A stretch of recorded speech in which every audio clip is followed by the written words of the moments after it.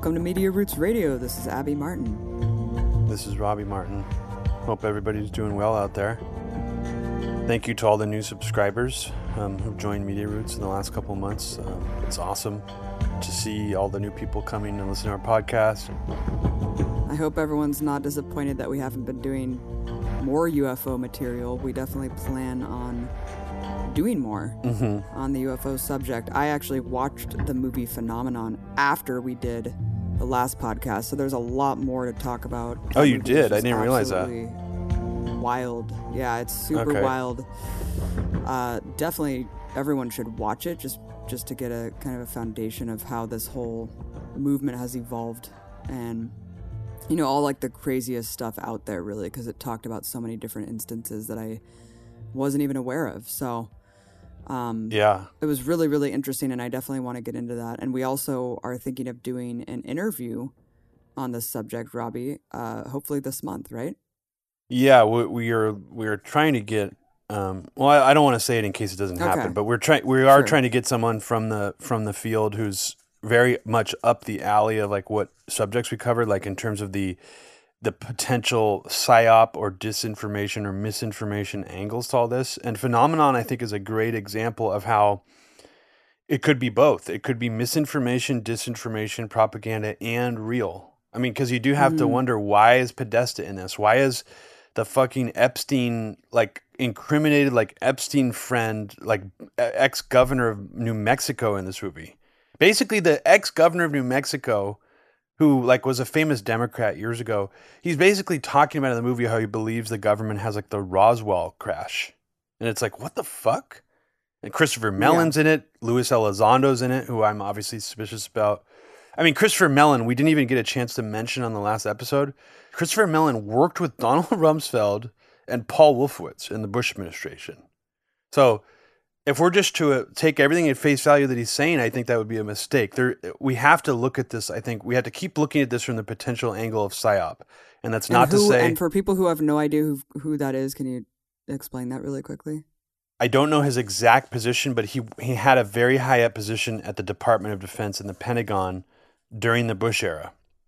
And he's looked at now as this quote-unquote whistleblower, you know, who's helping get leaked videos out of the military filming UFOs. And I thought one of the most interesting things about you going on Joe Rogan and bringing the subject up with him is he even stopped himself halfway through trying to come up with a rationalization about why now all these videos are leaking, and how it's not some kind of controlled released leak, that it's like, oh, these are just regular dudes who are getting this stuff out.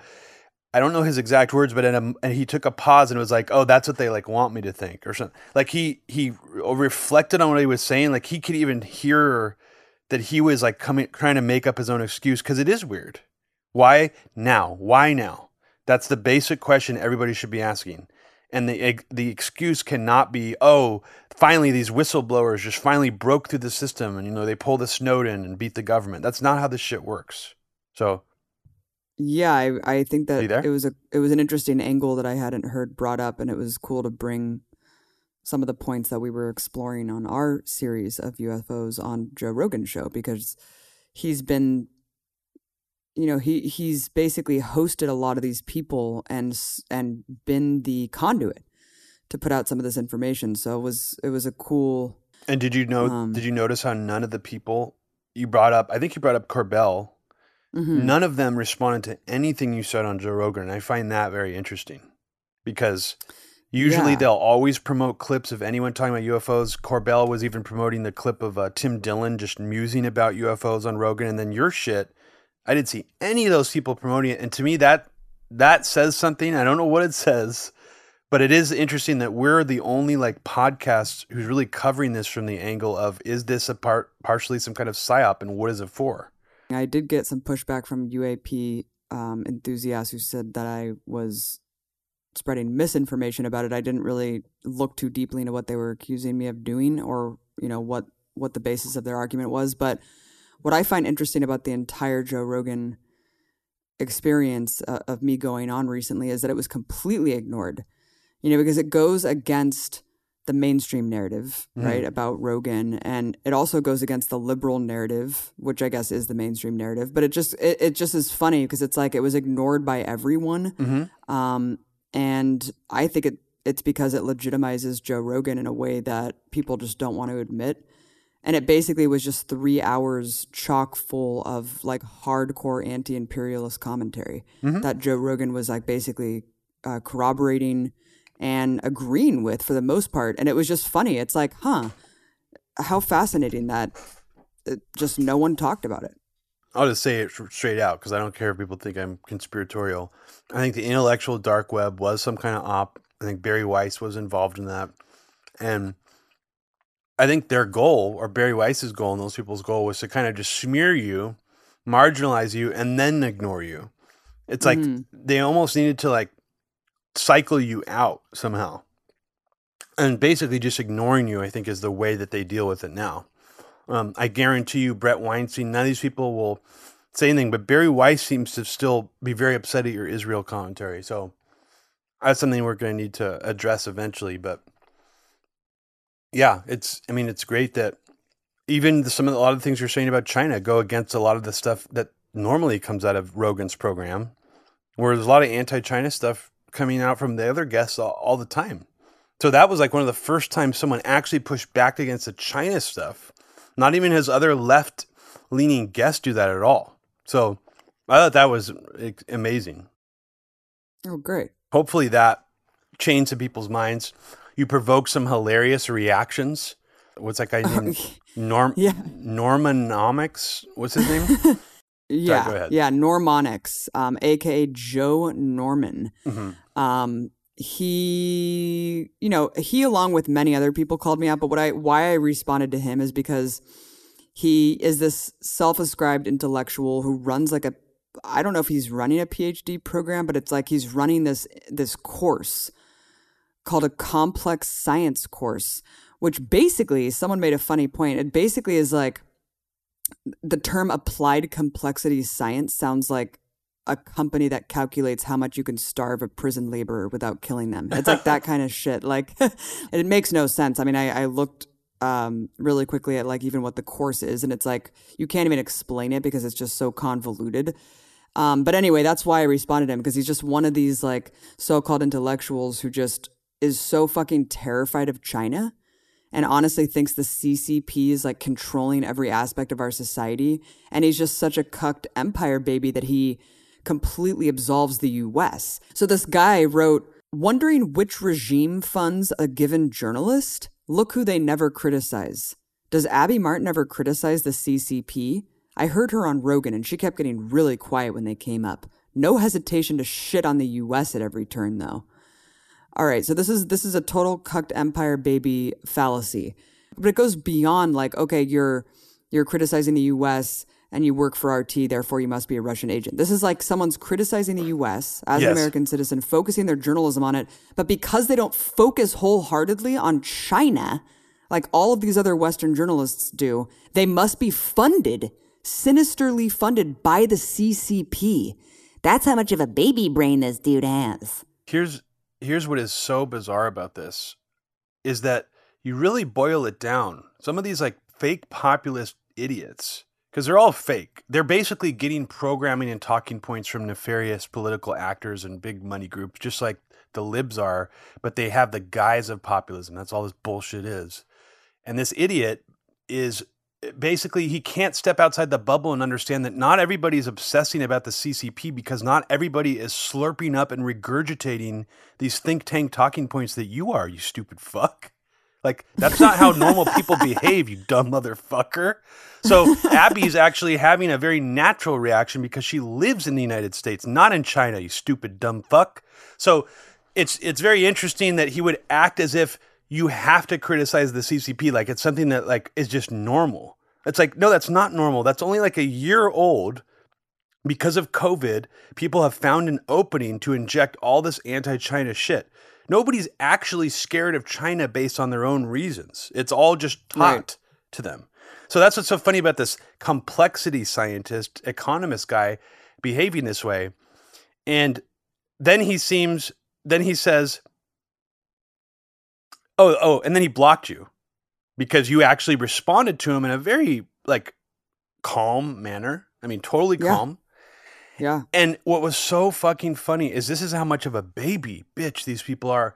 Is he's like, Abby was so hypersensitive to my tweet. She got so triggered that she sent a bunch of shill accounts liking her shit and swarming. It's a sad way to make not very much money. It's like, and then he blocked everybody, including you. Yeah. And here he is claiming that everybody disagreeing with him, because his Twitter account got blown up over him trying to dunk on you, that everybody disagreeing with him is a bot, Abby. Yeah, shill it's a accounts. CCP shill. Yeah. So Shills. I think when you really boil this down, this is actually more embarrassing, more brainwashed, more fucking stupid than anything any libs bought into with Russiagate. Because on some level, it's understandable with Russiagate that people's hatred for Trump was so over the top that they needed something to channel into, and their paranoia got the best of them. This is different. There's almost no reason besides like media teaching you this stuff to believe any of this. It's like almost like less of an impetus. Unless all these people are like coming off of the fear from COVID, which I don't even think a lot of them are. So I don't even think that's what's generating it for a lot of them. I think it's just churned out propaganda. And then our good friend Zaid Jilani from The Intercept, who I actually thought used to do great work on the neocons. He apparently doesn't understand that the neocons are also pushing anti-China propaganda. And he says, why is China a U.S. designated enemy? He's responding to you. U.S. outsources much of its productive capacity to China, and major corporations are much more likely to criticize America than China. America trolls China a little bit on the side. It's like, yeah, dude, they troll China by sending naval warships into their fucking backyard every day and breathing down their neck, threatening them militarily. That's just trolling them. It's just a little side, trolling on the side, Abby. Come on, dude. The reason that we're bringing up these tweets is because this is a mode of thought that actually has permeated so far across people like Glenn Greenwald. Really, it comes from Steve Bannon, which you have really pointed out in that incredible breakdown on the Committee for Present Danger China that people should check out, because a lot of this is getting seeded out not just through these institutions, but now through these commentators, and they actually think that these thoughts are original, but really it's just coming through the lens of people like Steve Bannon. Absolutely. And so this is where Zaid is coming from. He's like, China isn't a U.S. designated enemy. He's like all confused. He's like, where are you getting this from? That corporations hate China. It's like, well, first of all, Zaid, look a fucking around you. Have you read the news lately? Have you looked at a fucking headline? I mean, it's so fascinating because basically he's leaning on that idea that Wall Street and China are in bed with each other, and like American empire and American capitalism is like dead. It's all about China.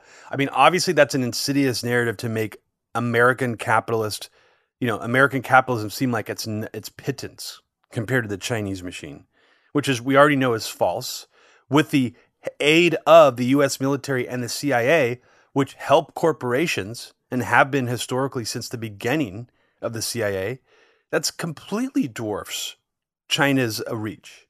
So yeah, China has a lot of reach with their capital, but that's it.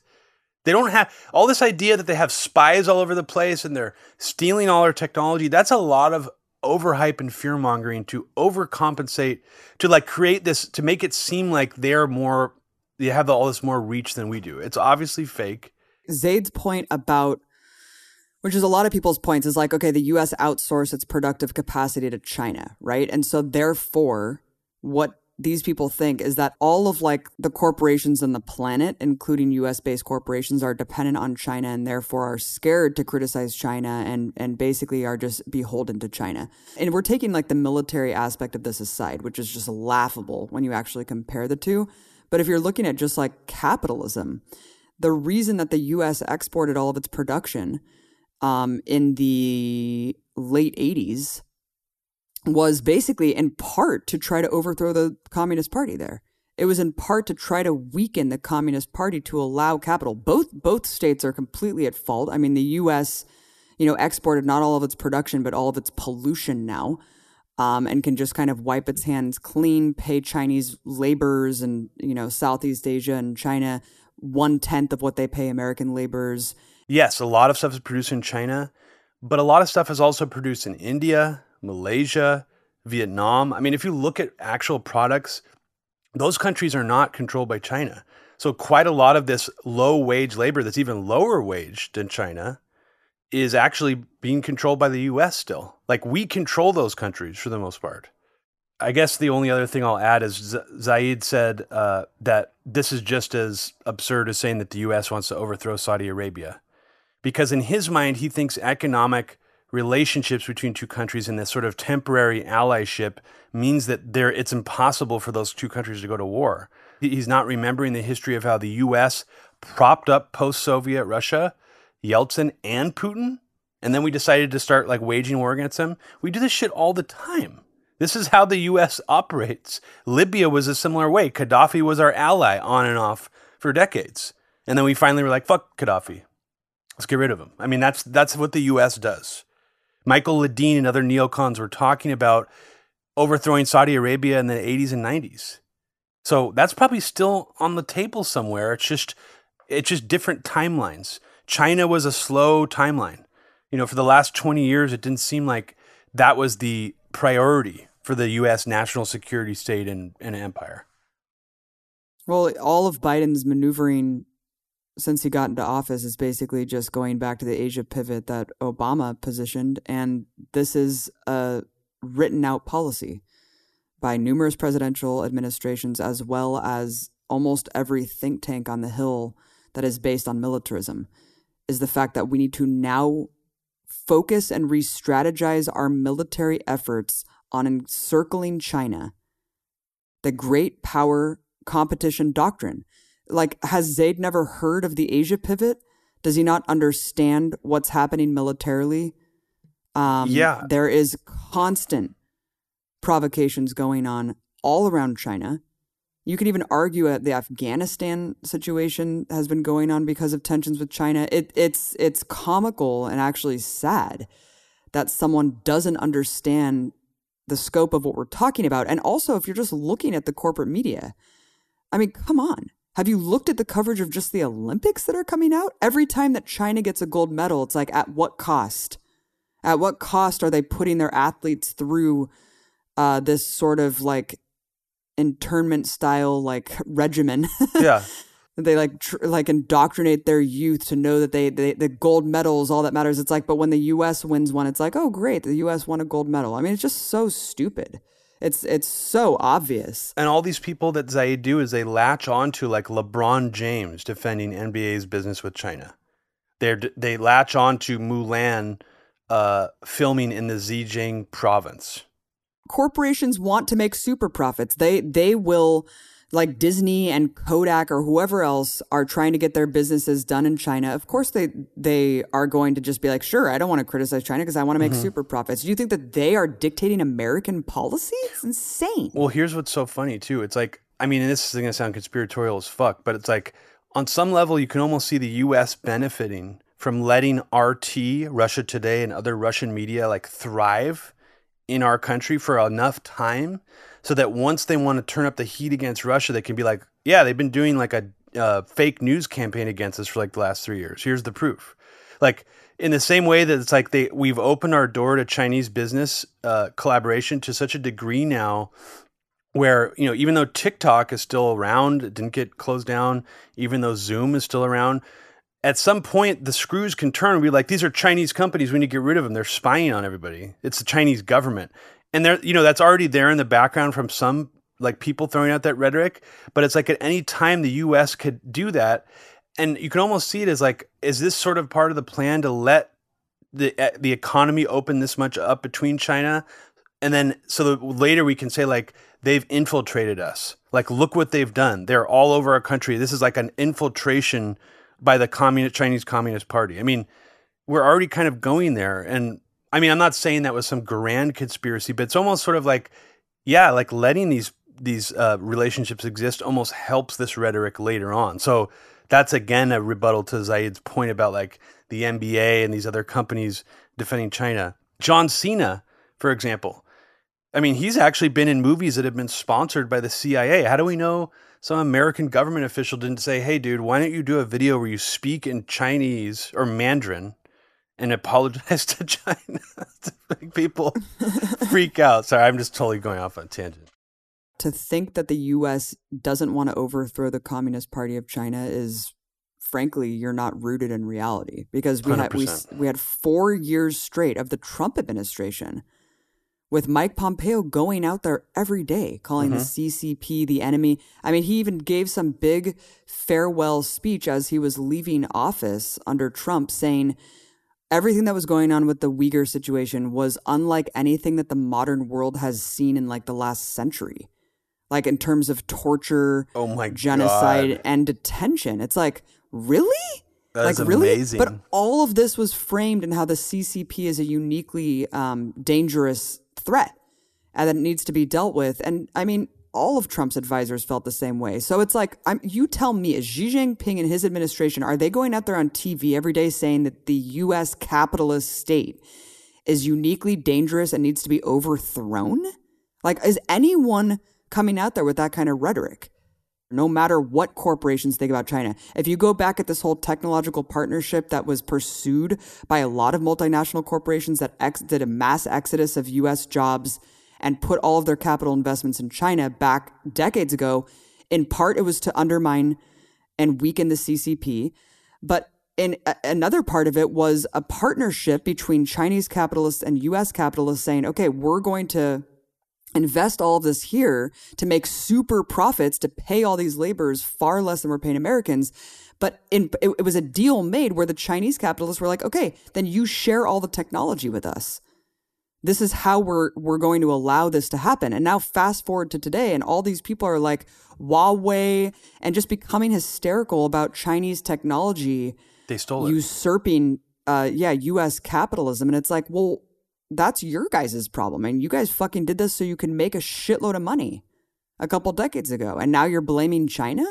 Well, it's interesting because it's like the implication is that somehow China's only able to get an economic advantage over us because they steal everything.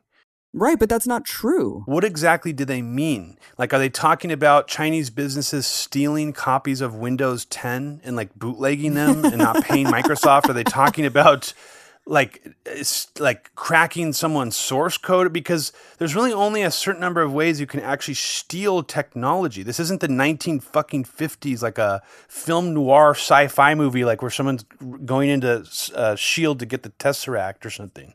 They want you to imagine that there's these like a 1950s movie plot with some like Chinese spy with like a Fu Manchu mustache sneaking around some lab to steal something and escaping. It's just dumb. And then meanwhile, Steve Bannon's main funder, speaking of where all this rhetoric comes from, where the idea that Wall Street and China are in bed together comes from, Steve Bannon, he just started a new social media network. There was Gab, then we saw Parler. Now there's a new social media network, Abby, called Gitter. And Gitter is actually sponsored by none other than Miles Guo. Oh, wow. What Miles a shock. Guo, the exiled, fugitive, alleged rapist billionaire who's living in the United States on a yacht. Steve Bannon was arrested on his yacht. And apparently you cannot speak ill of even the CCP on Gitter, apparently. So that's an odd twist that the right-wing social media network that's based on Bannon's seed money, you actually get censored for talking about certain Chinese officials, and you get your account banned if you talk badly about Miles Guo. Wait, Insta ban. Because Miles Guo is funding it, I guess. Wait, so but I thought Miles Guo, his whole purpose was to try to like overthrow the CCP so then he can just like have free reign in the country, because China actually does like imprison and execute criminals who are that's one narrative and stuff. But there's actually a lawsuit. A guy from Committee on the Present Danger China named J. Michael Waller, I think I've mentioned him before, he actually sued Miles Guo in court, and he got Miles Guo to testify under oath that he would actually be totally loyal to the CCP still. Okay, so he's playing both sides. Exactly. So this idea that they basically, one of the main like funders behind all this shit, probably funds Epoch Times too and a lot of these other outlets, is some kind of like potential double agent. It's very, very fucking weird. What's crazy is one person can be driving so much of this and they just have no ideology. I know. Isn't that fascinating? And this is the guy that put out the foot job video of Hunter Biden. Wow. Oh, yeah. Yeah, that's so weird. Yeah, that was really a big flop. Yeah, I mean, that's all I want to say on that, because that's just, that fucking, this network, whatever, I mean, like Ron Watkins apparently is on some other network and he's got a big following again now. If anybody doesn't know who that is, that's the guy who people think might be Q of QAnon. He actually has a new site that's called UFO Leaks. And he's asking for military officials to leak UFO videos to him directly. So that's his rebranding after QAnon, is UFO Leaks. And he's already posted a video that he filmed himself of an alleged UFO in Japan. He goes on this show a few months ago before he starts this website, UFO Leaks. And the show has like almost no listeners. The guy only has 10 followers on Twitter. So it's weird that that Ron Watkins would even go on this guy's podcast. I guess he lives in Sapporo, Japan. And on this episode of Crazy Curious Minds, Ron Watkins says, "You know who the master of cancel culture is?" And the host says, "Who?" And Ron says, "Hitler." In the same Crazy Curious Minds episode, Ron Watkins says that this is the first hint that I had that Ron Watkins is actually getting into this stuff. Ron Watkins says about an hour into the interview, when he's talking about George Soros and, the deep state and sort of the New World Order global elites who pull the strings, he says these people would be the descendants of the Nephilims. So literally aliens are behind George Soros. And the host says, "Q believes in the aliens." And Ron says, "I'm not Q." Here's a clip of Ron posting his own UFO video to his website, UFO Leaks. The original intention behind this website presumably was to get like military leaks and other kinds of leaks like that from the military about UFOs. But here he is just posting his own video, and it's just I think you should listen to what he sounds like narrating his own UFO video. Recorded in Hokkaido, Japan, July 18, 2021, at 7:12 p.m. local time. Local conditions were clear skies, 86 degrees Fahrenheit, wind speed was 4 miles per hour, 65% humidity, and 10% precipitation. Object's estimated altitude was 5,000 feet above sea level, and it traveled south by southwest at approximately 200 knots. There was no visible propulsion system, and there was no sound given off by the object. The object was silver, oblongated, and appeared to oscillate. A military reconnaissance craft tailed the object by approximately 5 miles. This video was filmed within 10 miles of a prominent military base. Visit alienleaks.org for more information about alien technology. And if Ron Watkins is Q or was Q, this is what it's like to like Wizard of Oz pulling back the curtain. Wow. Pretty wild. Yep. Can't wait to check it out. I know, me either. It's actually pretty fascinating. Yeah, it is. So do you want to just mention really quick that Empire Files is now being broadcast on Means TV? Just tell people what Means TV is. Means TV is a worker-owned, anti-capitalist network, media network, that hosts an incredible amount of original programming and also just a collection of different documentaries and shows from different journalists who align with the values of the network. It's a really cool network. I'm super honored to be a part of it. We actually launched Means TV in Detroit with the Gaza Fights for Freedom. They picked our documentary out of all the ones that they were featuring to launch the whole network with. And so it was really cool to be there in person to do that with them. And so, it's really cool this many months later. I don't know how long they've been around. I think it's like a year and a half now, maybe more, to finally put up Empire Files on Means TV. So we have the last year or so of our files up there you can check out. Definitely become a subscriber and support their work. It's definitely worth it. And it's fun to just watch it on TV. It's fun to have the Means TV app and be able to watch all of this good stuff. There's a ton of content. You've been on there. You've been on Means Morning Show several times talking about your work. So yeah, check it out.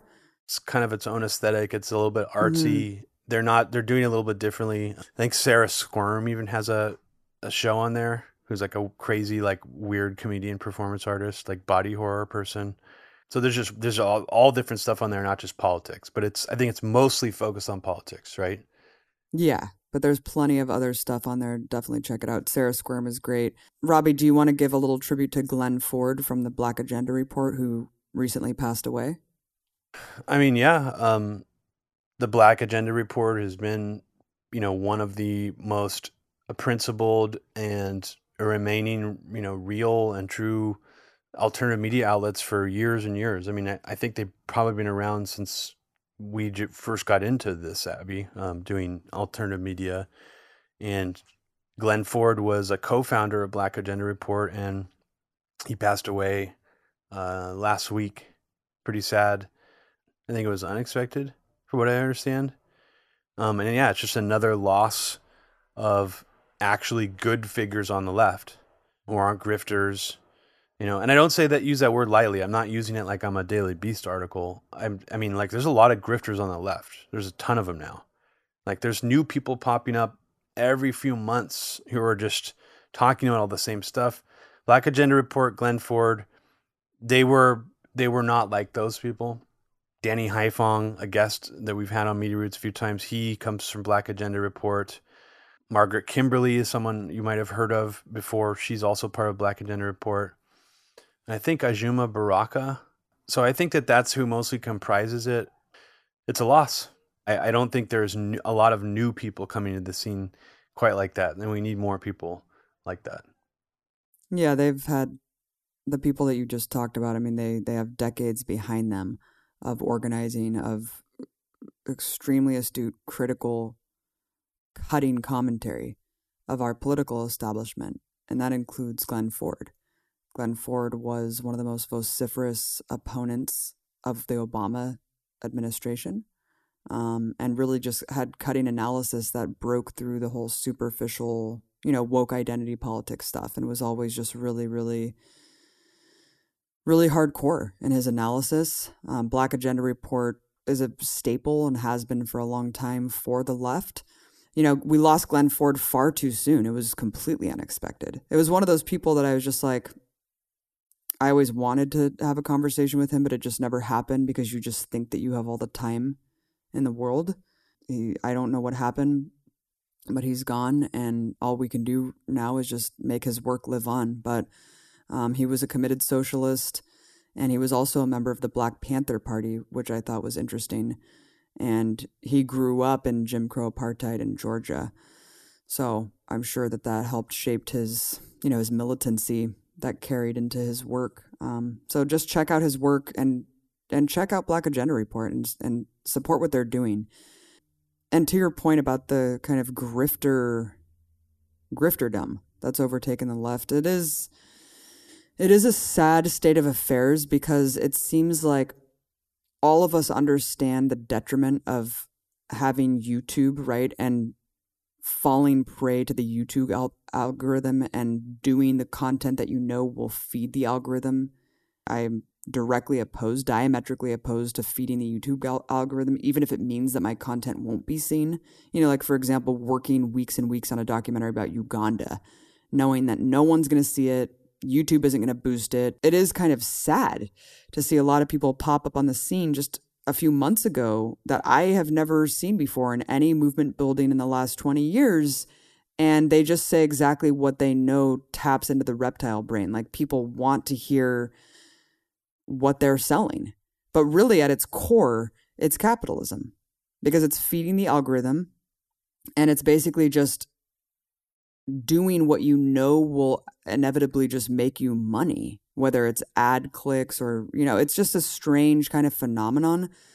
I think also a lot of it seems like virtue signaling, where a lot of people know what to say to seem like you're in the most radical place. Like, even people who are like really studied, educated Marxists who like do like Antifa street activities and actually getting fights and shit, they're not on Twitter like virtue signaling about how like everybody else is a synthetic leftist and they aren't. You know what I mean? It's just really weird how that they have so much ego about it.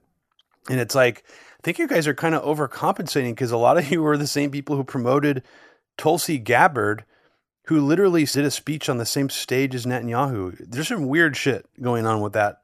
But in general, I do think it's just a bunch of warring cults.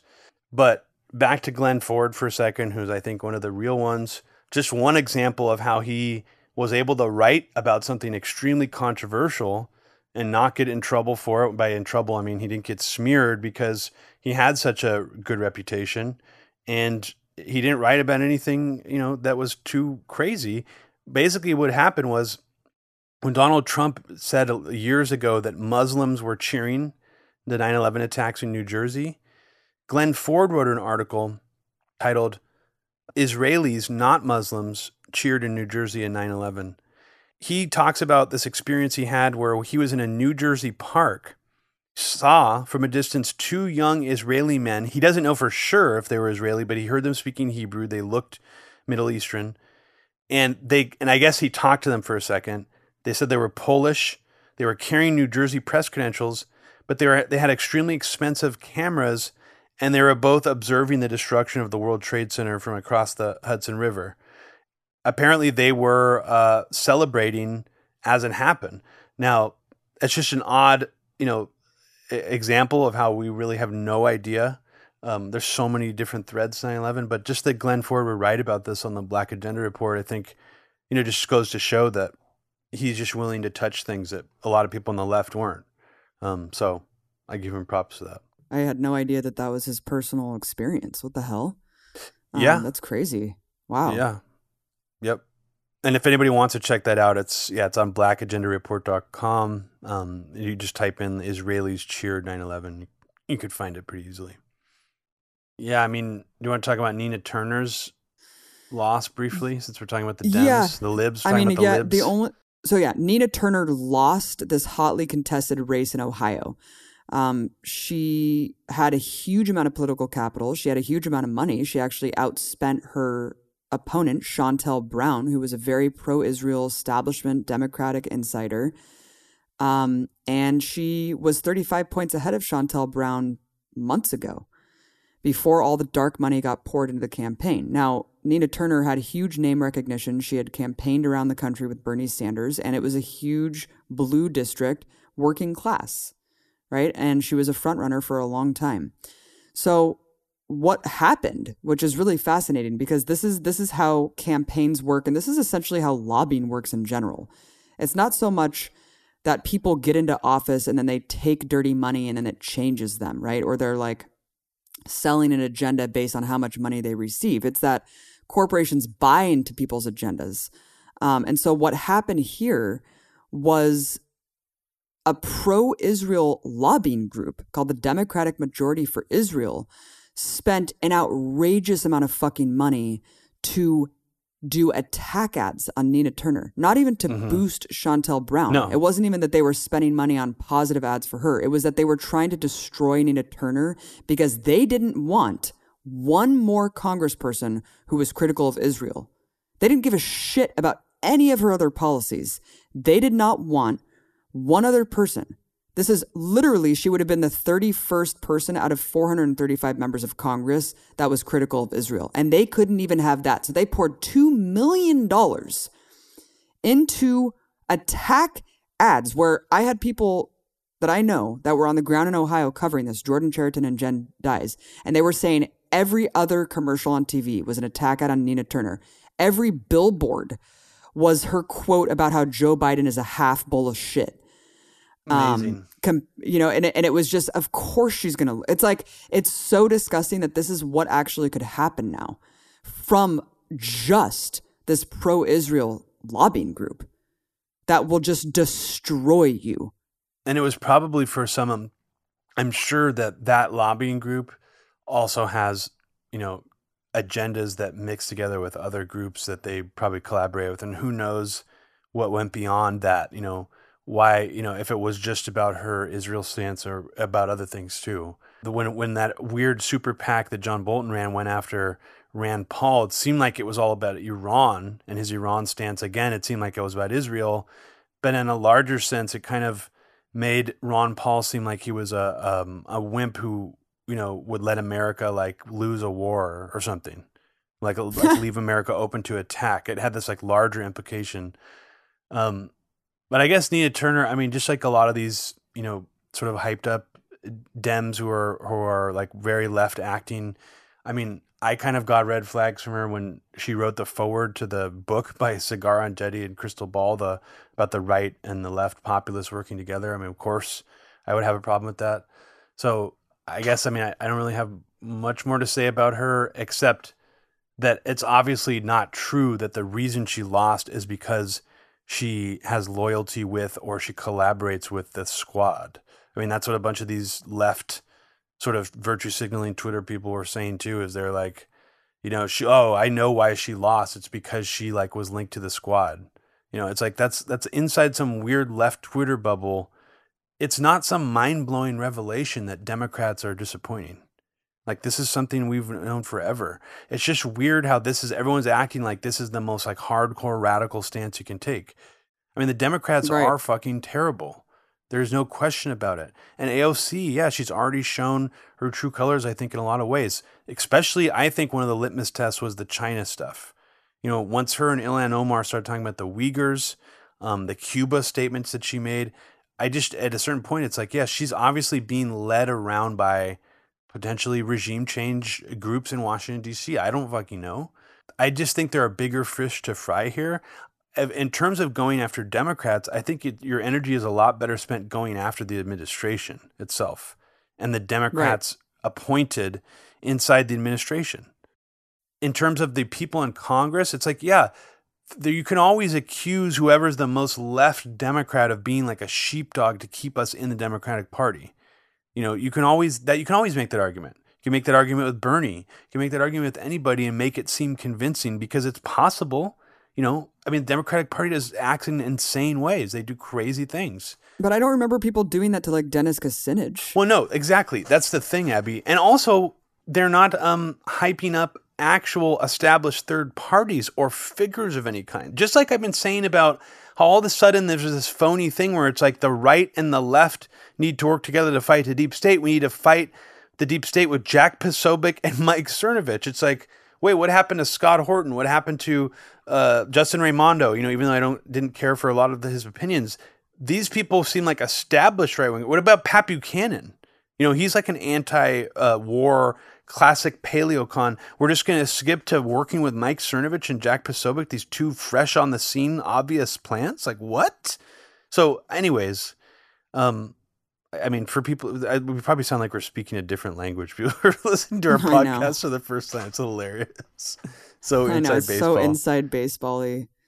Anyways, look at the graph of what Abby's talking about with the spending compared to these other groups who spent to try to beat her. It looks like it's just hilarious how much they spent compared to every other group.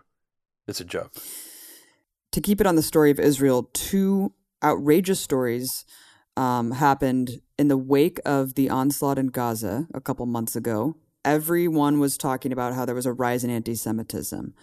Every politician had to denounce the rise in anti-Semitism. All these celebrity influencers were posting blue squares on Instagram and their social media to basically say, we stand in solidarity with Jews who are being attacked around the world because of this rise in pro-Palestine solidarity, trying to desperately link this. It was a complete farce, and it was all done to delegitimize the growing protests, the swell in consciousness. You even had Bernie Sanders tone policing, saying tone down the rhetoric. Jake Tapper was covering this fucking nonstop. Here in LA, there was an incident that I even just Googled it before the podcast just to see how many people covered it and then how many people actually covered what happened, the truth that came out later. And it was literally like dozens and dozens of stories.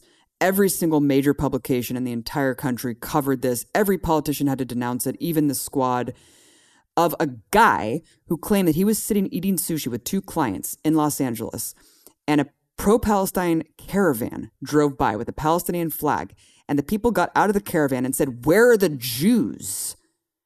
and started assaulting them physically. Holy shit, dude. Here's the thing. Can I just mention something really quick? Going back, a little throwback to a callback to the Glenn Ford thing I mentioned at the end of talking about him. Yeah. I mean, where have we seen this before? Well, it reminds me again of how when the police stopped some of these supposed people who were celebrating the 9/11 attacks, they actually said they were reported to the police as being Palestinian. So there is a weird thing here, and they happen to be Israeli. What I'm saying is a lot of these weird apparent anti-Semitic attacks that involve these pro-Palestine groups seem rather staged to me. And I'll just come out and say it. I mean, they just seem really odd. I saw one on video where it wasn't an actual physical attack. It was a caravan of cars driving through London, like with a speaker on the top saying, like, we will rape, if you're a Jew, we will rape your mother. We will rape and kill your daughter. Yeah. Like straight up like ISIS style threats with like a Palestinian flag off this car. So not real. Yeah, dude. This shit is fake. Okay, and yeah, people ragged on Michael Tracy for being one of the first people to say that the original wave of anti-Semitic attacks that were happening when Trump got in office seemed odd, specifically the the bomb threats being called into various synagogues. That was a guy who was doing it who was a Jew, right? Well, not just Jewish, he's literally lived in Israel. He was a teenager who was doing like swatting style stuff like from his own house in Israel in the US. That's how sophisticated, that's the lengths that he went on his own apparently to do that. So oh my God. I mean, and anti-Semitic attacks are real. They're serious. That's what I was just going to say. It's like, I'm sure that anti-Semitism is on the rise as well as like Nazism and a resurgence of whatever right-wing extremism, because it's all in the same boat. But to actually think that the left is driving anti-Semitism is comically stupid, and there's no proof whatsoever. Like, I remember the Anti-Defamation League. Everyone was citing the Anti-Defamation League, which is notoriously bad. It was all over the news. The spokespeople were all over the news, and every single article, when you read about these incidents, it always says, according to the ADL, there was this many hate crimes that escalated in the weeks that all of these protests were going on. Well, I looked at the data. I looked at the data from the ADL, and what they include in their whopping 200 anti-Semitic incidents in the span of a week that they claim happened was, quote, dozens of anti-Israel rallies, end quote. Quote, chants of intifada, end quote, as acts of anti-Jewish bigotry. And people holding signs. Intifada. Intifada means like struggle in Arabic. What? Yeah. And actual signs of people holding up saying Zionism equals Nazism, that was an anti-Semitic hate crime, according to the ADL. So this is the kind of disingenuous shit that they were putting out there, man. In some way, during maybe the early 2000s, late 90s, I think you could have made the argument that a lot of the anti-Israel political materials being circulated in the United States were from people who could be described as anti-Semitic or neo-Nazi themselves.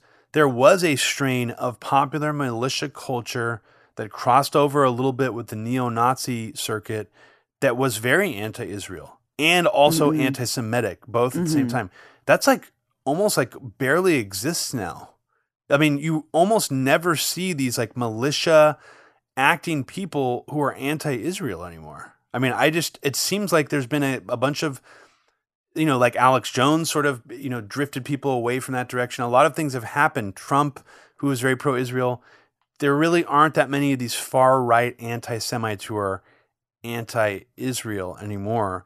And I don't really know of anybody on the left who's actually anti-Semitic in my personal life or even just online who's anti-Israel. Like who I actually suspect of being anti-Semitic. And I would admit it if I did. Like I'd be like, yeah, that is like a problem on the left. I remember being more of a problem or issue in like libertarian circles in the early 2000s. Like some people would be like, the neocons are dual citizen, they're Israeli agents. Everyone with a Jewish name is part of that kind of thing is true, but almost that didn't come from lefties. I mean, at all. It came more from the paleo-conservative. Sorry, go ahead. Yeah, so I was just going to say the big takeaway from this story is that weeks later, after the dust had settled, a reporter tracked down the actual victim, and just as you would expect, the guy in the car was the actual victim here. And he's now suing the guy who claimed and went all over the news to say that he was attacked and assaulted by a pro-Palestine activist in a hate crime. What really happened was that the caravan holding the Palestinian flag, the guy sitting there at the sushi table threw a beer bottle into an open car, and the bottle shattered and cut up the guy who was in the car. So then the guy gets out of the car and starts the fight with the guy.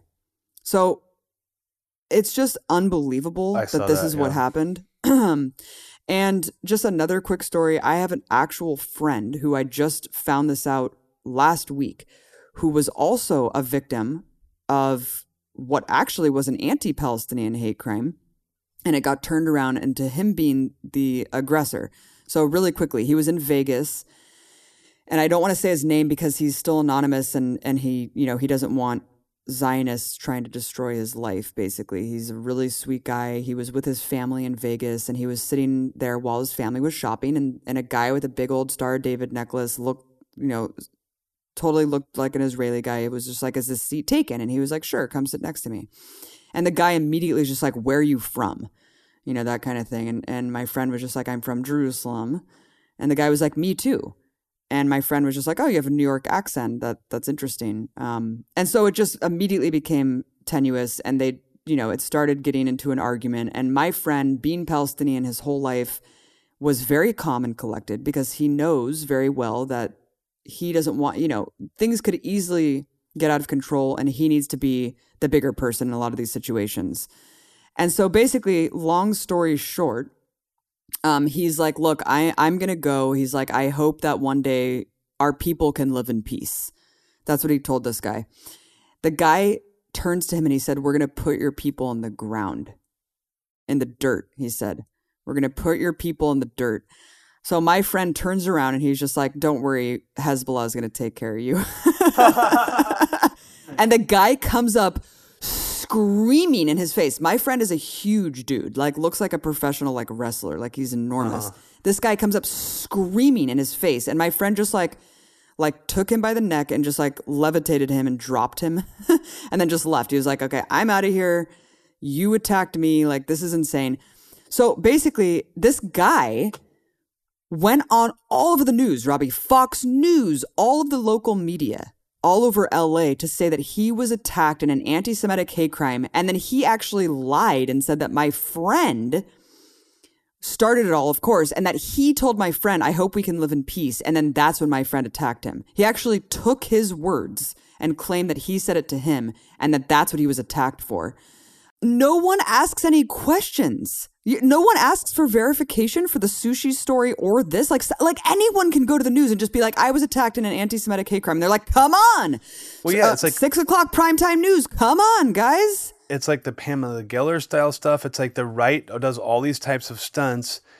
And there's just not enough impetus to expose these really for what they are. So then there's just this distorted point of view where it's like the lib media is manipulating people and doing all these stunts to make you think different things are happening. And then the right media just keeps doing the same thing and they just never really get called out. It's so odd. It's such a feedback loop, and it's all basically serving the same agenda. Yeah. And it's so disturbing. And yeah, the fact that this guy was all over the news cemented the narrative, and it just fed into what they wanted and needed. Therefore, they didn't ask questions. There was no critical thinking skills applied. It was just great. The more the merrier. Let's jam it in. Turns out detectives, came to my friend's house and they were just like, look, this guy's trying to press charges. And they're like, we looked at the video because it was Vegas and there's video cameras everywhere. He's like, you did nothing wrong. We're not letting this guy press charges because you were in the right. That's what they actually told him. They're like, you were in the right. So that really just says it all. It really says it all. And I mean, honestly, I feel like if you really broke down all of these viral stories, a lot of them would be sus.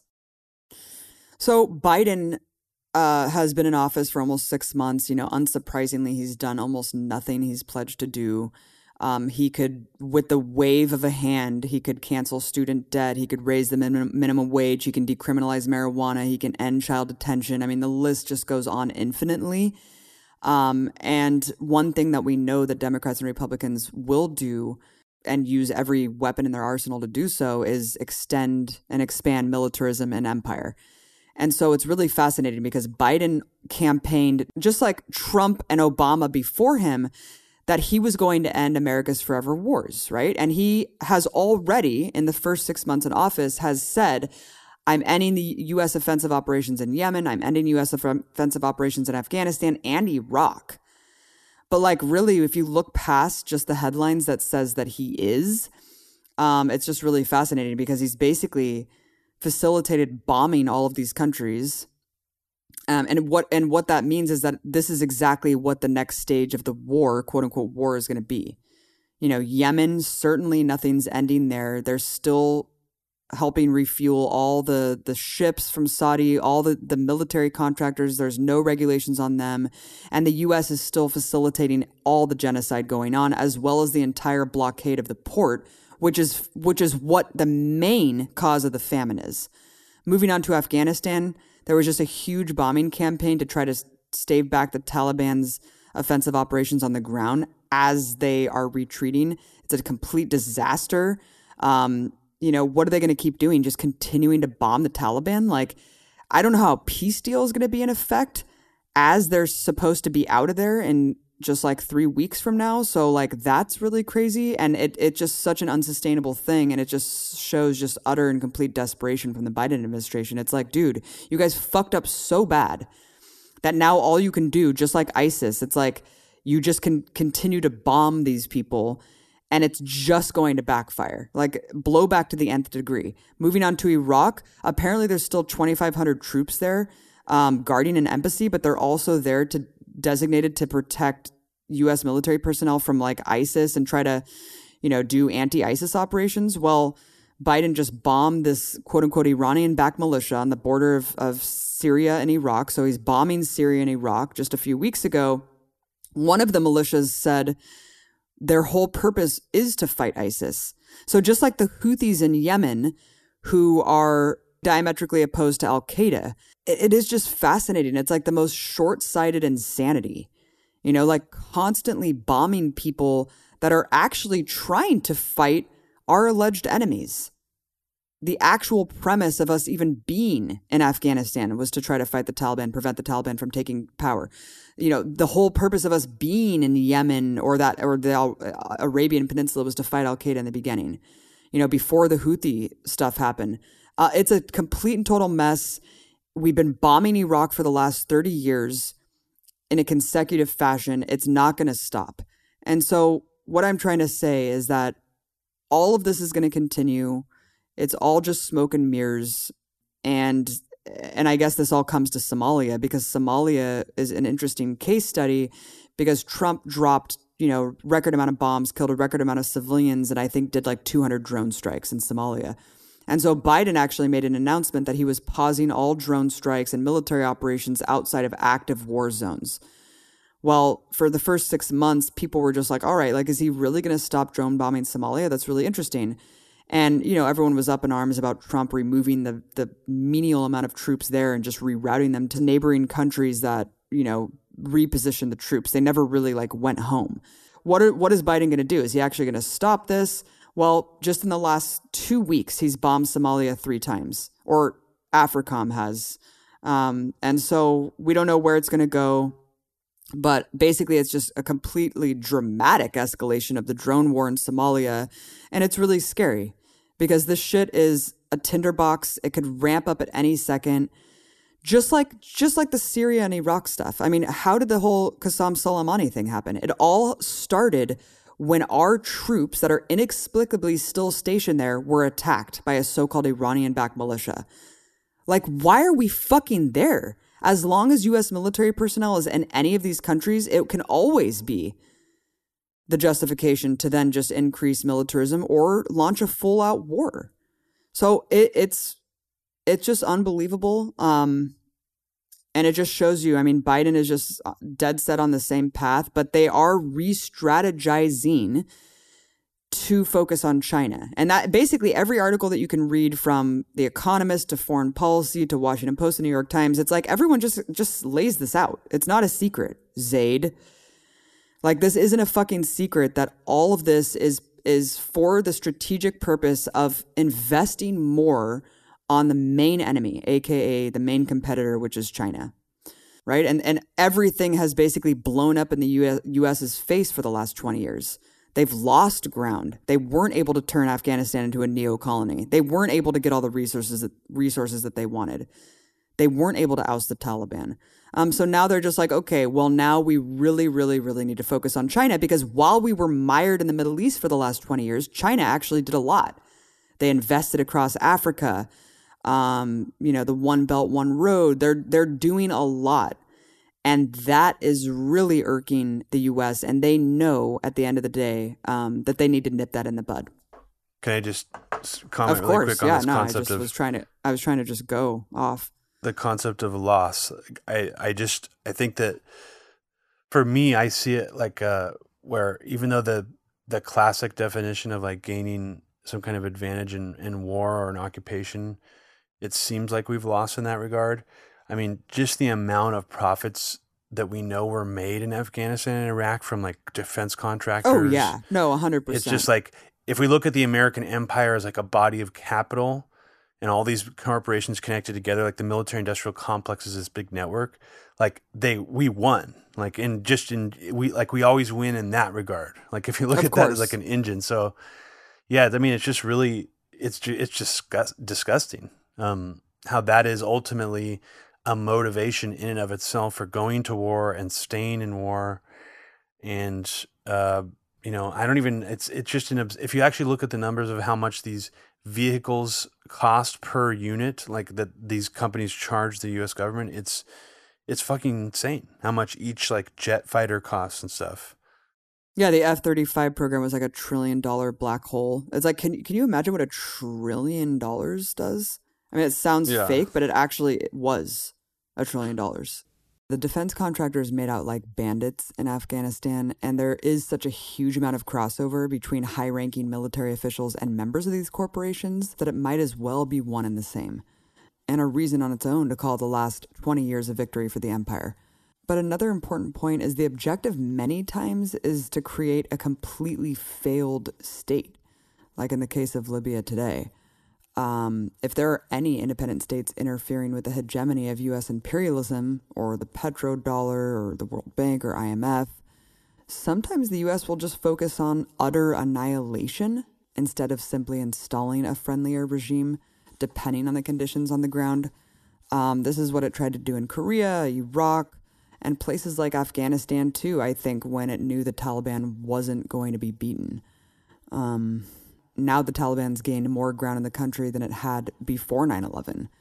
And now, due to 40 or 50 years of just disastrous U.S. foreign policy, there are no opportunities for the people in Afghanistan.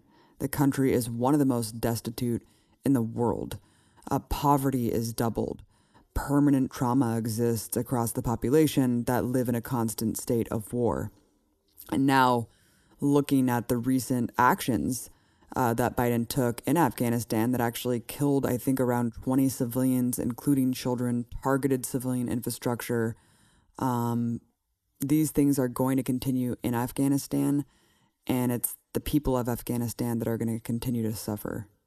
The most recent fear-mongering thing I saw that's very Bellingcat-ish, like Google Maps style, where it just shows like a satellite picture and we're supposed to infer all this stuff from that and believe what the headline is saying.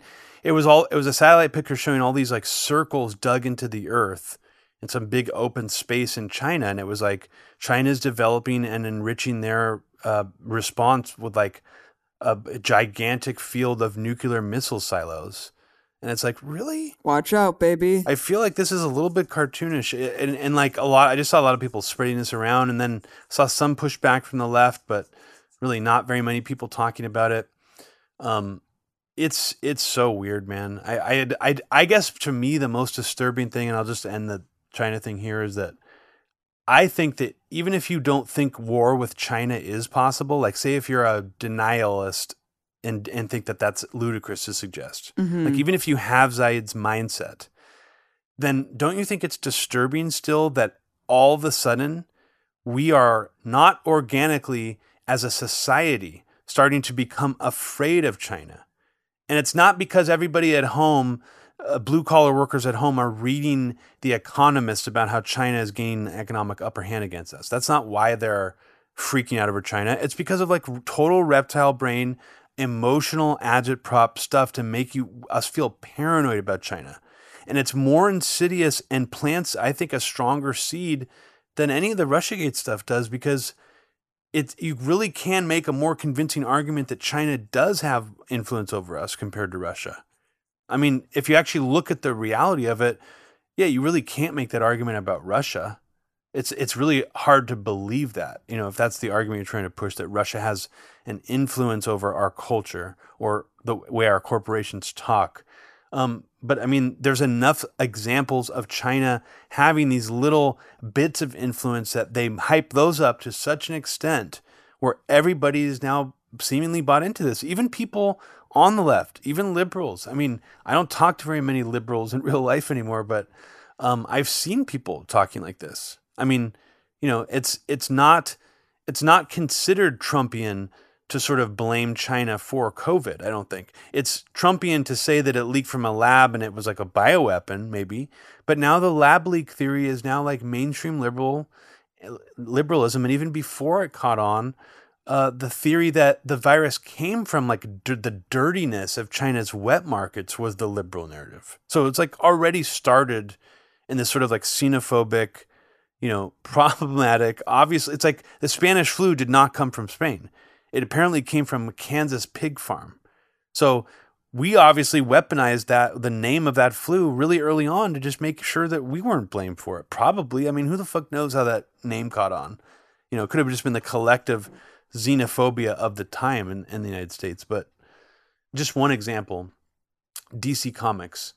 DC Comics, if you look back on how DC Comics started, it's actually like some of the earliest, most famous DC comic books started rooted in like anti-Chinese paranoia, and not just like paranoia about the Chinese government. It was like paranoia about like Chinese like black magic and like Chinese mystics and like Chinese mystical cults that were like kidnapping children.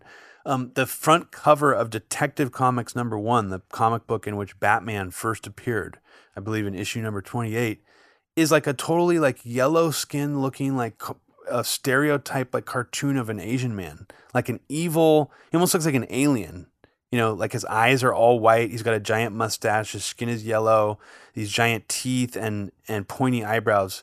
And like, I think like issue, I don't know, the 4th or 5th issue of Batman, he goes and breaks into some kind of Chinese cult, mystical cult. And he pushes a gigantic Buddha statue on top of like 20 of the cult members, like crushing them. He just like kills like 20 Chinese guys like in one frame of the comic book, like super casually. But I know I'm totally going off on a tangent here, but I just wanted to mention this because I had never seen this before until recently, that the very first superhero team up ever in history, it's not the X-Men, it's not the Fantastic Four, it's not the Justice League, it's actually called the Justice Society, a DC Comics superhero group that came, I think, in the early 1950s. It was around the very first issue of the Justice Society. The first mission that they have to perform, Abby, is going to shut down as a superhero team. The Flash is on this team, people with fucking crazy powers. The very first mission they go on is to shut down a communist college professor. That is the first superhero team up mission, what a heroic in history. Yeah. What a heroic thing. Saving the world. Yeah.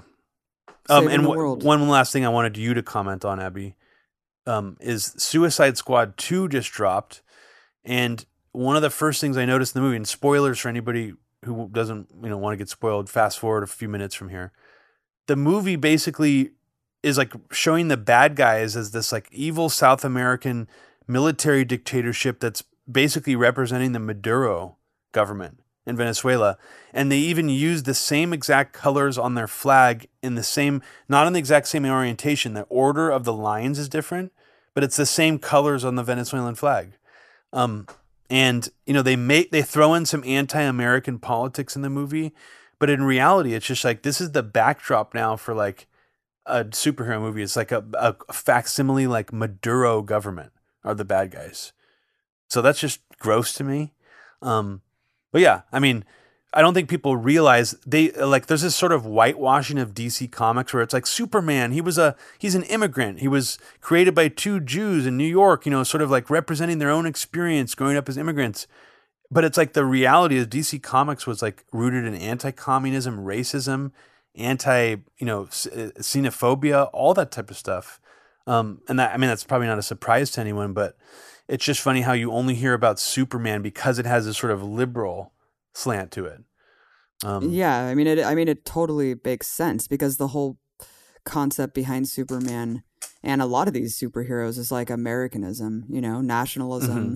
And so you have to wrap the enemy into the ideologies that are, contradict whatever the U.S. stands for. So it totally makes sense to me that would be way more overt when DC first started. But that's pretty crazy shit, though, that it was like attacking a communist professor. Like they couldn't even do like a communist like spy or something. It was like some just like teacher. Exactly. And this is like the early 50s. So it's like early Red Scare, cutting edge stuff. And no joke. You know how like in the Avengers movies they always do this point to show like a splash panel where it's all of them jumping at once or something. Yeah. Like a money shot. They have the very first money shot of that kind ever in history in this comic book is them literally jumping to go stop this communist professor while they're screaming to truth, justice, democracy in the American way. That's the first superhero group rallying cry. It's actually really sad. I know. It is very sad. Too bad. I know. Too bad. So, Abby, did you hear about Apple, the Silicon Valley Corporation, going full pedo hunter, working with the U.S. Federal government and the FBI to scan their cloud for any existing known child pornography images that people who are into child porn trade online already? What do you think about that? Well, I saw Snowden tweet it, and I was really carte blanche, essentially, on behalf of these tech giants to just scan everyone's cloud data and leave it up to them to determine if any of this cloud data matches child pornography. It just seems like giving the government way too much power, and I don't trust them to use that power responsibly. Let's just say that. Yeah, clearly it's a bad idea to trust the government to do that. And it's also, I think, really troubling that Apple is doing this because they're typically, like, they're not under the target right now as far as like big Silicon Valley, big tech things that like people complain about. And I think they should be. They've always been, I think, a very big player in all this. They normalize the concept of a smartphone that you carry in your pocket. Apple like a legitimate computer type smartphone, touchscreen that allowed all these basically like toddler age children to get into devices all of a sudden. Like they're responsible for that too. Like all the kids around the country playing like glued to their touchscreens. That's not any, like Apple pioneered all that. And you better believe they did studies too, knowing that children would get into that. So they're not stupid. So I think they're a very evil corporation that's really actually shaped society in ways that they don't get heat for, like Facebook and Google do. And this is actually what's worded in, this is a paraphrasing of their official press release. It says, Apple unveiled plans to scan this is from PBS, to scan U.S. iPhones for images of child abuse, drawing applause from child protection groups, but raising concern among some security researchers that the system could be misused by governments looking to surveil their citizens. Now, the actual Apple press release said something, this is a paraphrase, it says that its messaging app will use on-device machine learning, on-device, like literally the software of the OS on your phone, to warn about sensitive content without making private communications readable by the company. The tool Apple calls Neural Match will detect known images of child sexual abuse without decrypting people's messages. If it finds a match, the image will be reviewed by a human who can notify law enforcement if necessary. And just really quickly, Abby, before I get your take on that, two big things stand out to me from this paragraph. We will detect known images of child sexual abuse. What does that mean? It means that they already have a database of child porn that Apple employees are probably looking at to use to make this neural matching software that's already installed on your phone. And what also stands out from this is how it sounds very, very similar, Abby, to when we did the Occupy Silicon Valley episode, the official press release from Google saying, we're going to start looking for keywords in your email, but we promise a human won't read them. They're decrypted. Well, human's not reading your emails. The computer is searching for keywords, and it's not violating your privacy. This has a similar way of like the way they spell it out sounds very similar to me. And then in the end, your image will be reviewed by a human who can notify law enforcement if necessary. So that's really fucking crazy. Well, what do you think about that? Why did this happen? Why, like, what was the impetus behind this new partnership to crack down on child porn? Do you know? I don't know, but I do know that Apple historically has been different than companies like Google and other Silicon Valley companies when it comes to sexual content. Apple is more like Facebook when it comes to sexual content. And there was actually an infamous email exchange before Steve Jobs died. Someone managed to be the squeaky wheel enough with Apple tech support. They kept emailing and incessantly emailing about some OS issue until they finally got Steve Jobs to reply to their email. And in the email exchange with this guy, it just drifted into this conversation about Apple's philosophy of how they do things. And Steve Jobs basically said, we are eventually going to keep the world safe from porn, to keep your children safe from porn. He used almost the exact phrase, and he said, if you want your kids to look at porn, get an Android. Whoa. So that was basically the founder of Apple's point of view on these digital devices and how they can access sexual content. Now, obviously, that's a slippery slope. What does that actually mean? I mean, you can already see Apple doesn't allow even polyamorous dating apps, for example. That's how conservative they are sexually speaking on their platform. That's the only explanation I have. When I was mentioning Google, I was talking about how they announced to the public that their Gmail service, not even working with feds, that the Gmail service is going to start looking for keywords in your emails to advertise to you. But it's not going to read, but no human is going to read them. It seems it's like they're trying to make you reassure you with a similar logic. We're just it's the computers looking at these images, they're encrypted to us. We can't see. Yeah. But computers are going to scan all of your private communications with everyone and use them to generate ads directly to you. That is also disturbing. And also, how can you ever know that it's not a human? It's just basically making it okay and normalized to think that all of your shit is accessible. It is so wild. It basically, you remember the movie Ex Machina, right? Mm-hmm. Oh, yeah. So you remember that scene where the guy's the way we made the robot so human-like is I also own the company that has hundreds of millions of smartphones that look at people's facial expressions and manner of speaking and input all that data and then aggregate it to create an artificial intelligence. Mm-hmm. Of how they emote. Google's logic about why they can read your emails. Who's to say they can't be we're not looking at pictures of your face, but yeah, we are recording video of you all the time because we want to study human behavior. And that would almost be within the same realm of logic is basically what I'm saying. It's encrypted to us. We can't see your face. We just see the data of how your face moves so we can study human emotions, you know? Yeah. Yeah, no, that is absolutely happening. That's been happening for sure.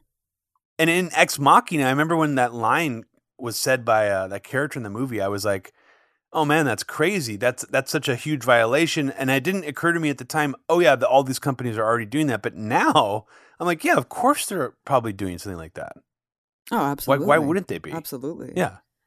I mean, yeah, on the surface, this seems like a good idea. It's yeah, and of course, we're all against child pornography. And if you have it on your phone and computer, you should be exposed, right? But the problem is that when you're enlisting the U.S. government with such a power that works, with these private corporations, anyone can be framed. If you already have the system that is just built into everyone's iPhone, then any image could be flagged supposedly for this reason and then just given to a member of law enforcement to then read your communications. You know what I mean?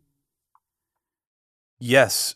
And did you read what Matthew Green, this cryptography guy, said in the PBS article? No, what does he say? He says that this could be used to frame innocent people by sending them harmless but malicious images designed to appear as matches for child porn, fooling Apple's algorithm and alerting law enforcement, essentially framing people.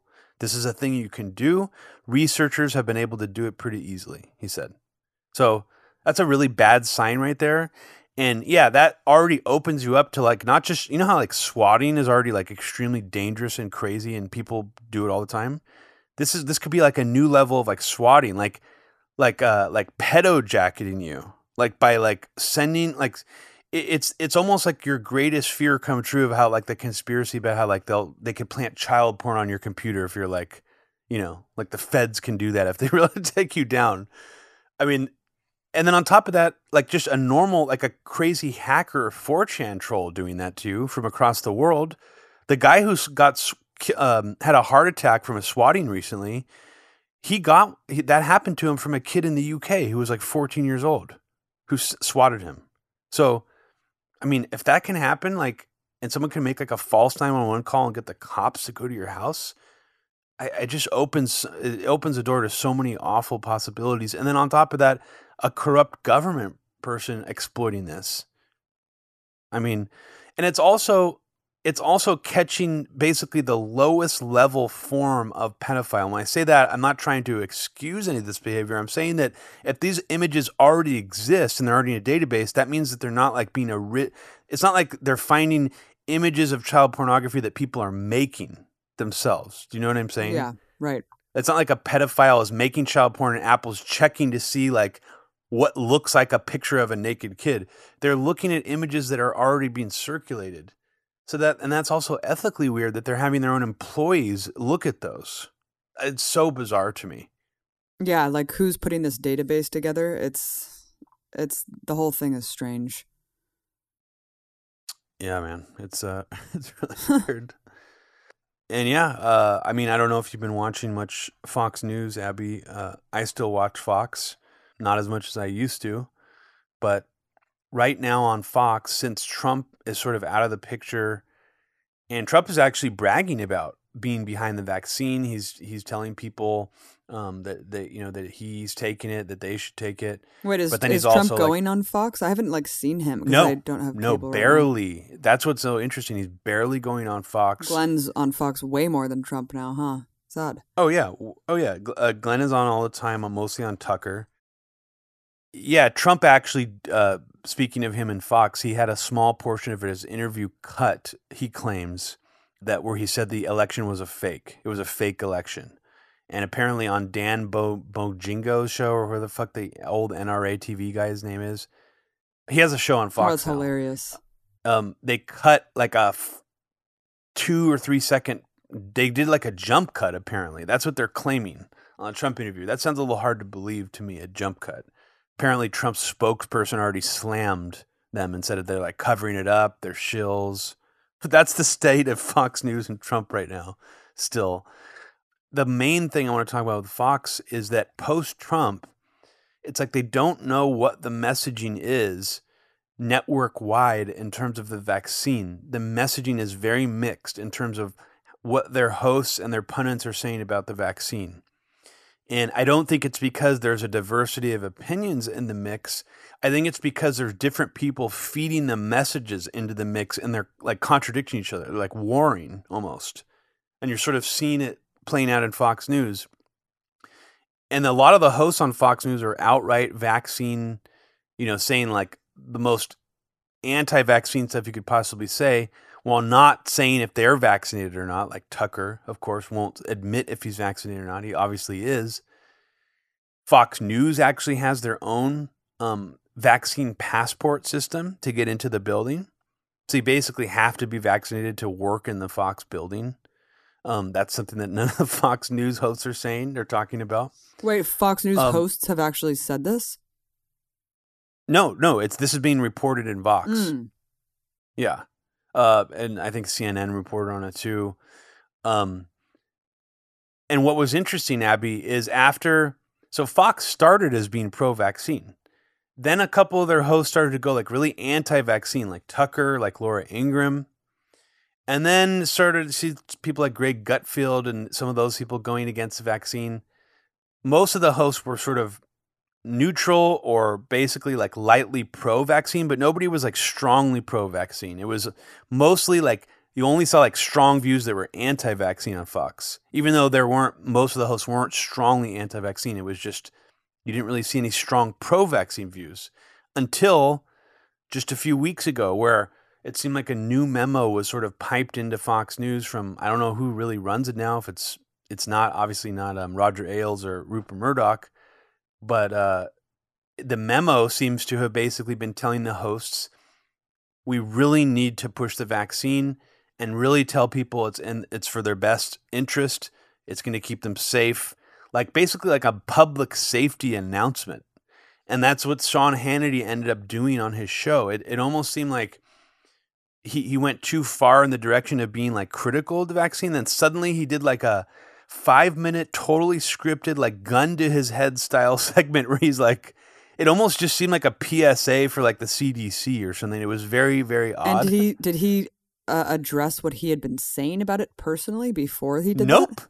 Nope. Huh. That's the best part about all this, is the messaging is just so bizarrely mixed that you don't even have them being like, you know what, I know I was telling you the vaccine was like really dangerous or whatever like 2 days ago, but now I think everybody should take it. No, nobody's saying anything like that.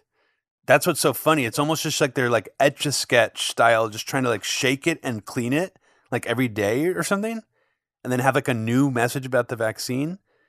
And then what's also interesting is the Daily Beast, and I don't know, how deep this article goes, but they basically have an article breaking down how vaccine companies have bankrolled Fox News' anti-vax insanity. And it's true. Why would all these pharmaceutical companies still be advertising so much on Fox News if this was really bad for them to have Fox making so many people resist the vaccine? In a weird way, the more people hold out and don't take it, the more you have a sector of the population that refuses to take it, the more this can be prolonged. And the more these companies can just keep pushing their vaccines and be like, no, we still need to do it because people are still not getting vaccinated. They're creating more danger, and we need to keep pushing the vaccines because of it. Or maybe even make them more mandatory, the more people in the population who refuse to take it. So it's sort of bizarre to me how that's something I don't see anybody talking about. It's like, why does Fox News still have so many pharmaceutical companies advertise to it? Why do they have so many pharmaceutical companies, pumping money into Hudson Institute if the people on there are acting like they're anti-vaccine? It's because on some level, maybe that actually is not bad for business for them.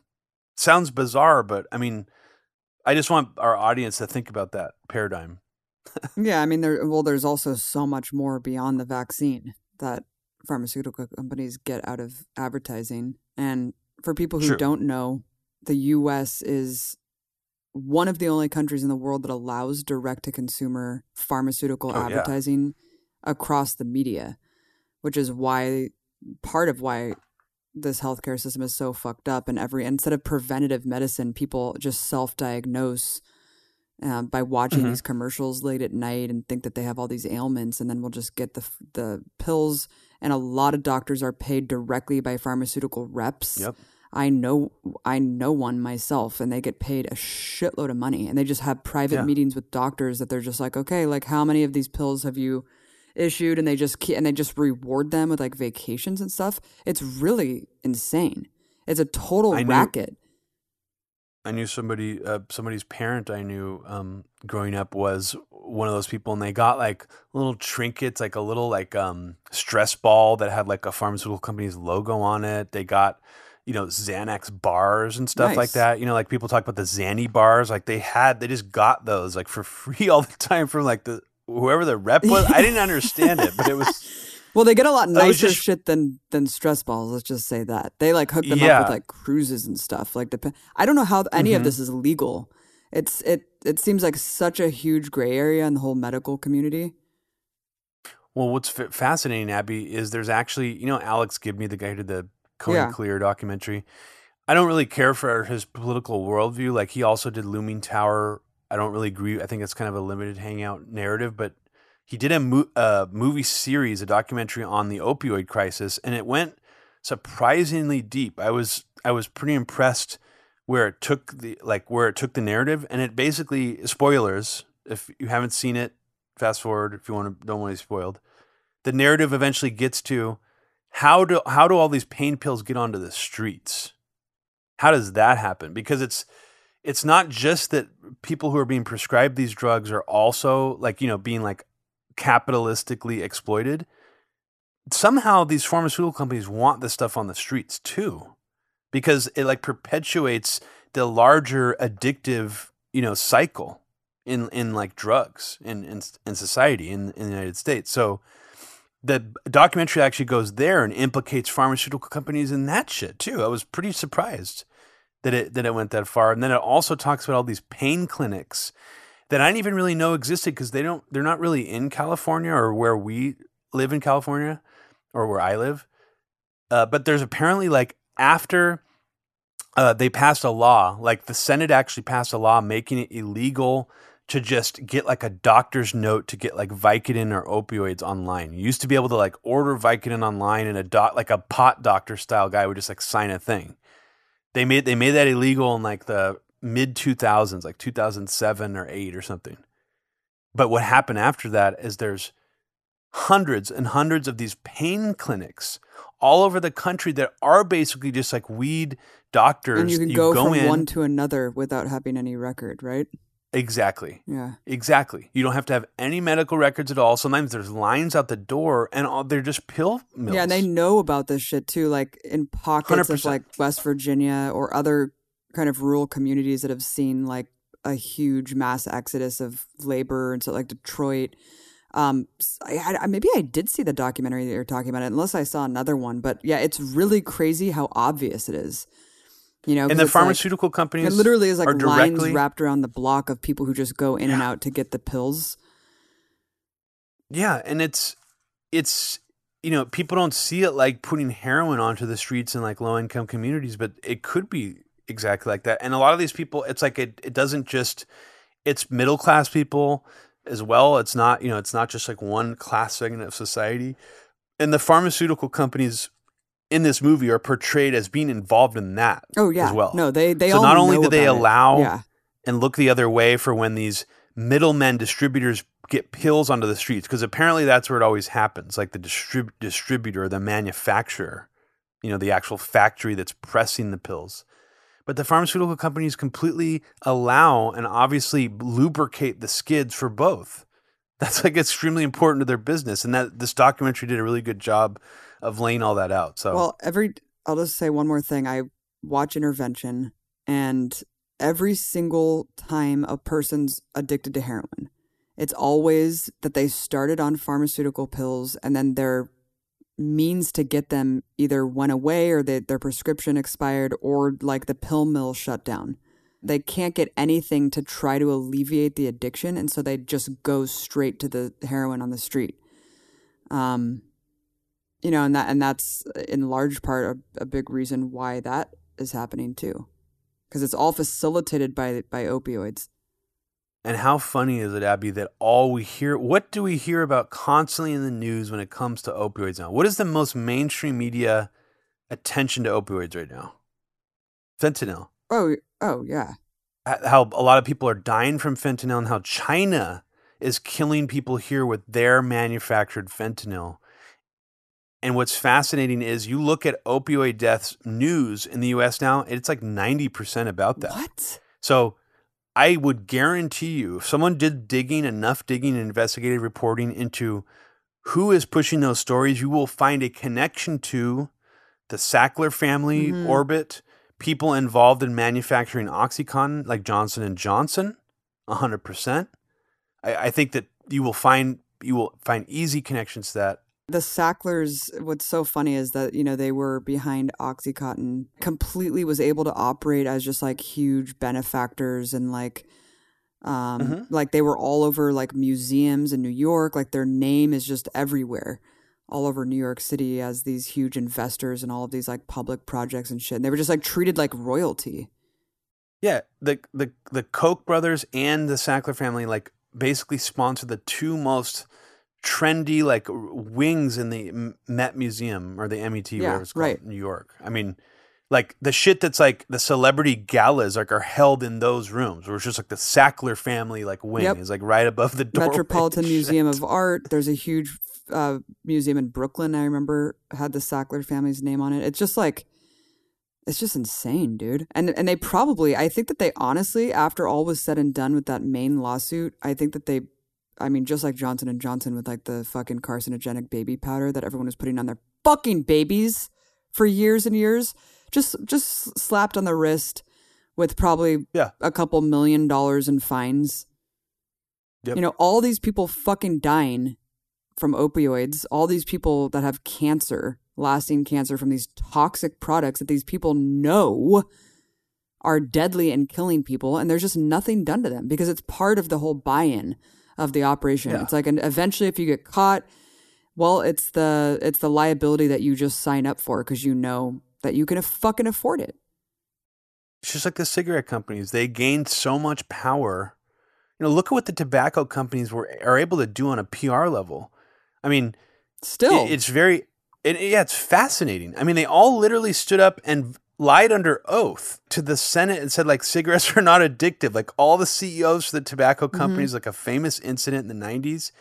It's incredible. And I think you have to look at people like the Sackler family and Johnson & Johnson similarly. Like, they are just as evil.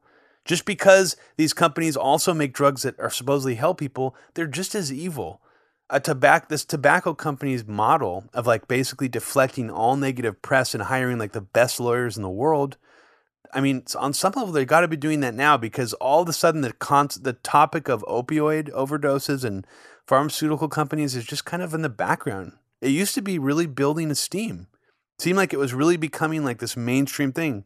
So I was surprised to see this documentary come out when it did because I feel like the topic is just died off. Oh yeah, well you see these like reputation defender companies. I mean, there's companies advertising all the time that you just pay them. I mean, if you have $1 billion like the Sackler family does or any of these tobacco companies, you just pay one of these organizations to just wipe the internet or make it extremely algorithmically suppressed where no negative news comes up, no attention comes up about all of the opioid cases, and it's just completely pushed to the background.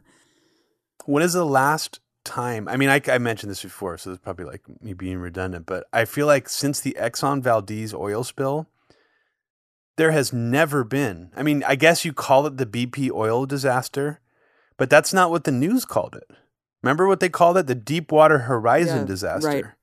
Right. So what is that? Just a little hint there that somehow historically in our timeline, the last major disaster that is in our history books called the name of the company that did the disaster was like 40 years ago. Yeah. So that's weird, right? How's that happening? Yep. Tell me how that's happening. Yep. Yeah, and also what's funny is that if you just look up like how many oil spills there are like in a given like week, it's a lot. Because I remember that crazy image, everyone saw that of like the ocean on fire somehow. Because there was a giant explosion and like literally the ocean was on fire. And like I looked up, like I was trying to find the name of what had happened, and there was like dozens of like different oil spills like just within the span of that week. And I was just like, wait, what is happening? Like, it's just crazy. Can you imagine if the news actually covered all of the different spills in railways, on cars, in the water? Here's what's really bizarre. There was actually an oil spill about 10 miles away from me, 600-gallon oil spill in the water that happened in February of this year. And it was only on local news. Oh, my God. Chevron refinery in Richmond basically spilled, and you could see aerial photos of it. It looks horrific. It's a gigantic oil patch right off the San Francisco Bay. You would think that would be on CNN or something, but I didn't see it anywhere except for like on my local news feed. Well, they're too busy covering January 6th in all the wrong fucking ways, dude. I mean, I heard that they were still covering this like ad nauseum, and I just can't believe it. I can't imagine turning it on CNN and seeing coverage of Trump still. I mean, is that what's happening? I've actually completely avoided CNN, but I know that both sides are getting into the fray again with January 6th because there is I think there's actually like a hearing happening about it right now. And it's obviously just a show. And what's funny too is that Trump is getting back into the mix and he's actually mentioning Ashley Babbitt's name now. For some reason, he wouldn't say her name at all. He didn't want to talk about her at all for a long time. So someone maybe told him to start talking about her. And what's also sad too is I do think her family should sue the Capitol Police. I think they should sue Trump. I think they should sue everybody who's involved in the federal government. If they're going to sue the Capitol Police, they should sue everybody, including Trump himself. But what's sad is they announced that there was this big lawsuit pending and all this shit. And it turns out that it was actually fake news. There was no lawsuit filed. The family said they're thinking about doing it. I don't know how all that publicity got generated for it, but there's nothing to that story. Weird. And that was everywhere in the right media. Well, I'm not surprised. I mean, there's so many stories that just become viral and then it's really completely blown out of proportion or completely false. It does seem like that can happen very frequently within the right-wing media, but more so than I mean, yeah, there's fake news that's generated and a lot of it's about what other countries are doing, but it's yeah, I feel like there's not as much attention on how it's generated in the right wing and to whose benefit and stuff, Well, it used to be, you used to have astute people on the left examining that stuff, right? And now you don't anymore because it just seems like there's so much attention from the right media on fake news coming from mainstream media. Yep. Yeah, and then it really overshadows it. Yeah, and then they just kind of write off mainstream media as all of it is fake news, and it's come to the point where now if you just source something that is true from any one of these outlets, and then it's just dismissed outright, and it's just a really destructive way to look at and analyze media. Yeah, I mean it's just babyish stuff. It's QAnon like behavior to act like you're a skeptic of all mainstream narratives, but then just choose which ones you like and which ones you don't like. And yeah, and I've seen some people that I really, really respect, or let's just say I used to respect, basically having this knee-jerk reaction, and not just to liberalism, but also liberal media, where now they honestly feel like just the generic right-wing media coming out of places like Gateway Pundit, Breitbart, and things like that are just automatically true when it comes to everything we're being told about COVID or whatever. I think that the issue is this is the most controlled opposition era we've ever seen, where all these people are trying to cosplay as rebels against the establishment because that's what's trendy now. And it also probably helps keep power in place, without being threatened. I mean, to have all these fake renegades out there, it's just... Yeah, but back to your point about the vaccines and the double speak on vaccines, in terms of pharmaceutical companies being a part of that. Yeah, I think that ultimately pharmaceutical companies are invested in so much more beyond just the vaccine. It's of course they would love if everyone got the vaccine, but at the same time, it's mostly freely available to Americans. So it's not even... I mean, I guess that the hospitals are buying it in bulk, but I think it's a larger coup for them in the sense that if they're involved in such a public health spectacle, it's just good for their brand. The longer they're in it, I don't think it's just about immediate sales or just the sales of the vaccine, because it's almost you could argue that people will remember in history that Pfizer's saved us from COVID, because they were the first to come out with a vaccine. Just that alone is great, publicity for them. Probably the best publicity they've gotten since Viagra, arguably, But there's also I think there's also a lot of other motives here at play. It's hard to say who is really moving all this shit. I mean, there are weird people like Bill Gates who seem to have some investment in pushing and getting heavily behind the vaccine, even though he's not really making that many profits from pharmaceutical companies. There's some weird impetus for him.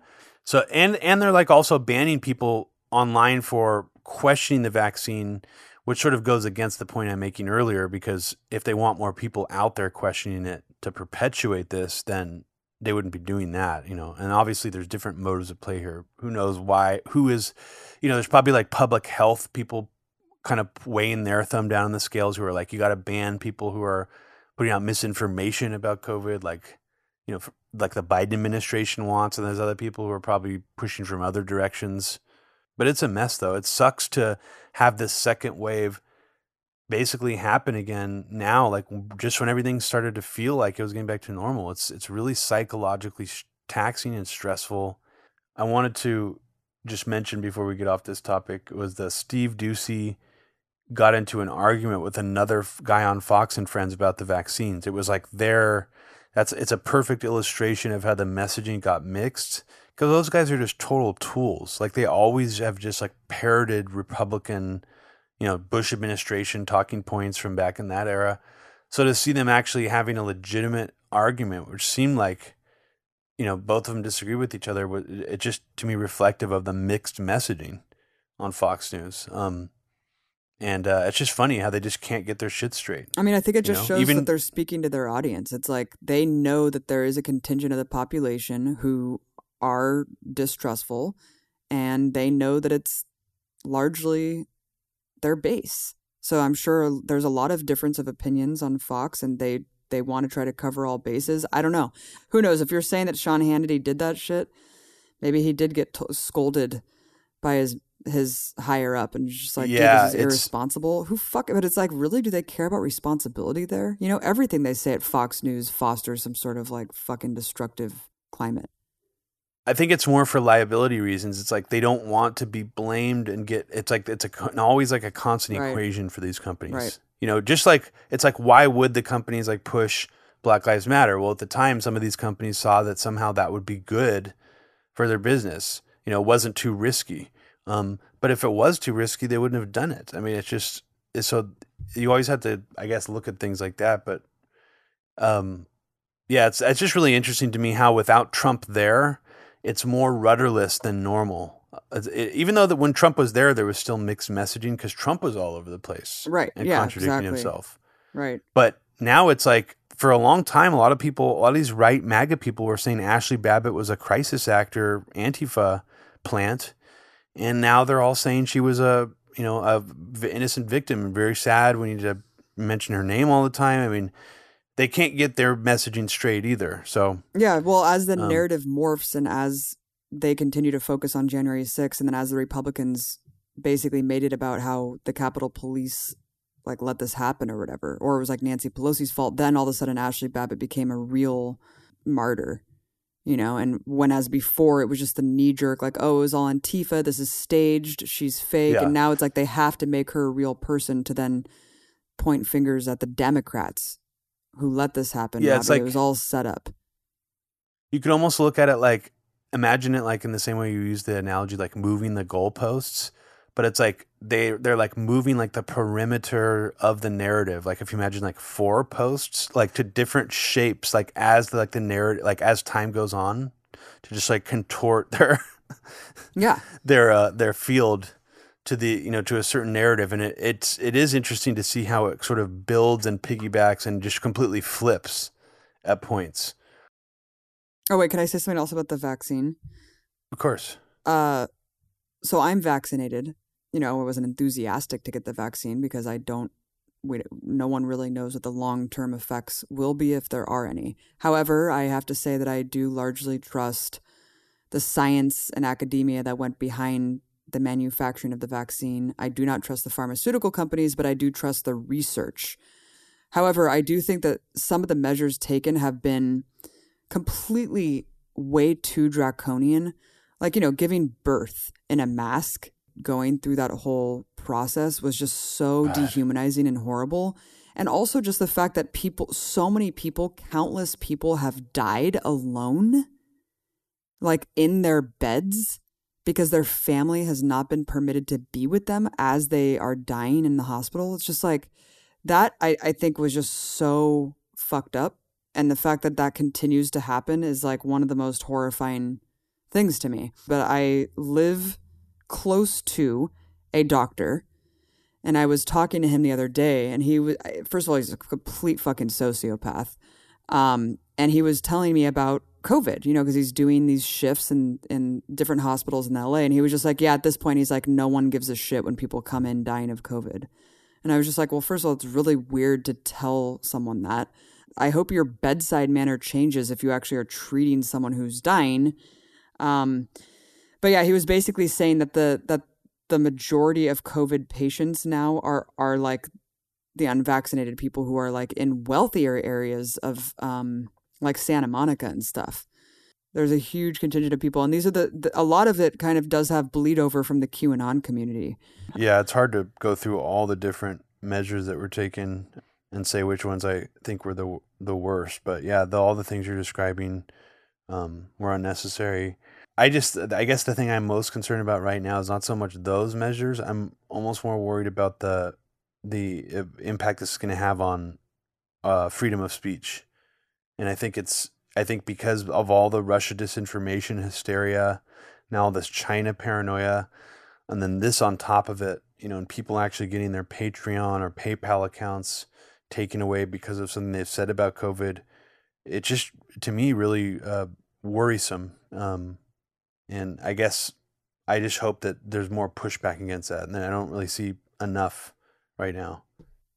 Yeah, man, I just want it to go away. It's been way too long, and it just seems like it's never gonna go away now.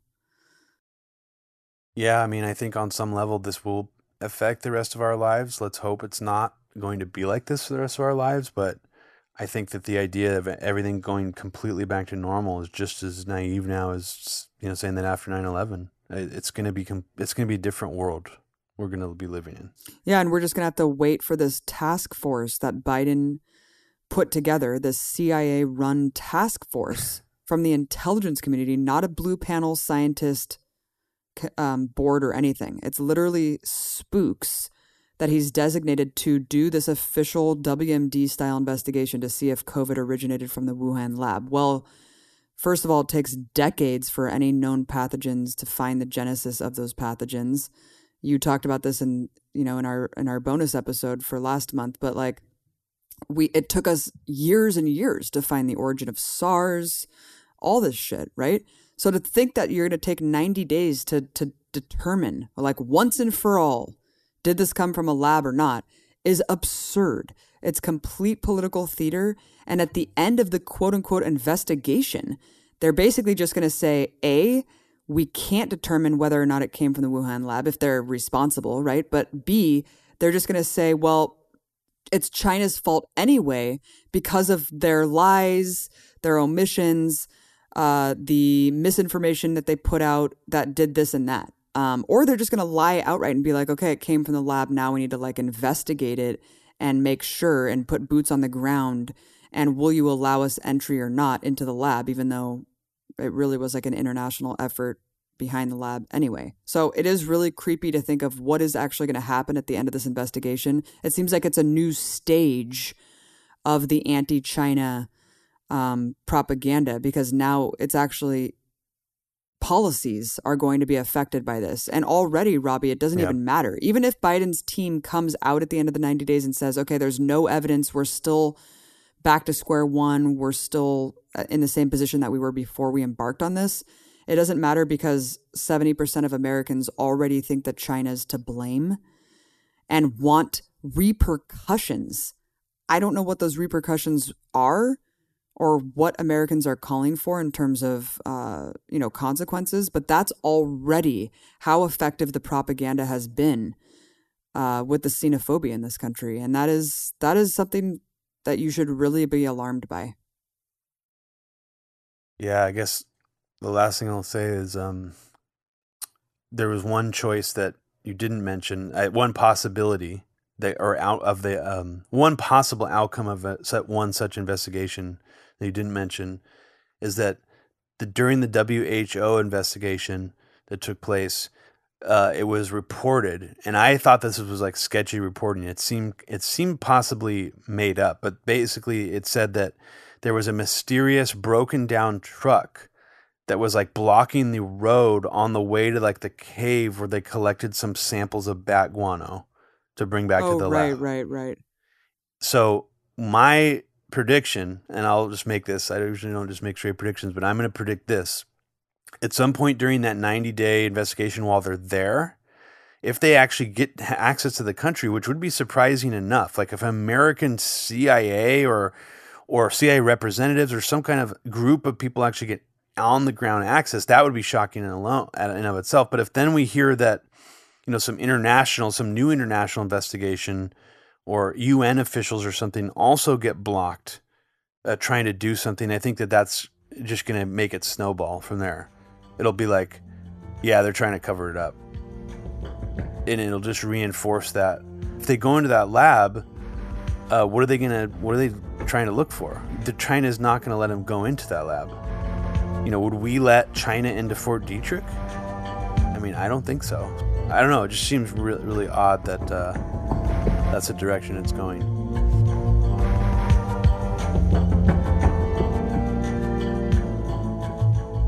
Thanks for listening to Media Roots Radio. If you'd like to become a subscriber to Media Roots Radio, which gives you access to one exclusive bonus episode per month, you can subscribe at patreon.com/Media Roots Radio.